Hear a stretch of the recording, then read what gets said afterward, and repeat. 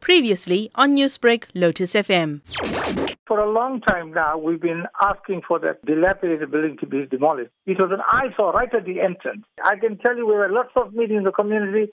The entire community is excited that the eyesore building is out. It so happens that, whoever murdered this poor little girl, they found it as a hiding place. It was also a place where vandals and vagrants were hanging around, causing lots of problems for our community. The eThekwini municipality is demolishing buildings across the province, 80 buildings to be precise.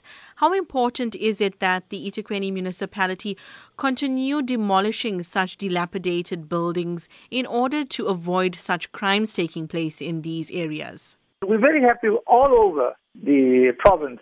Buildings must come down because there are some unscrupulous landlords that are even letting out these buildings to people that are in need. I think it's a very good thing that in terms of the town planning exercise, we remove these structures.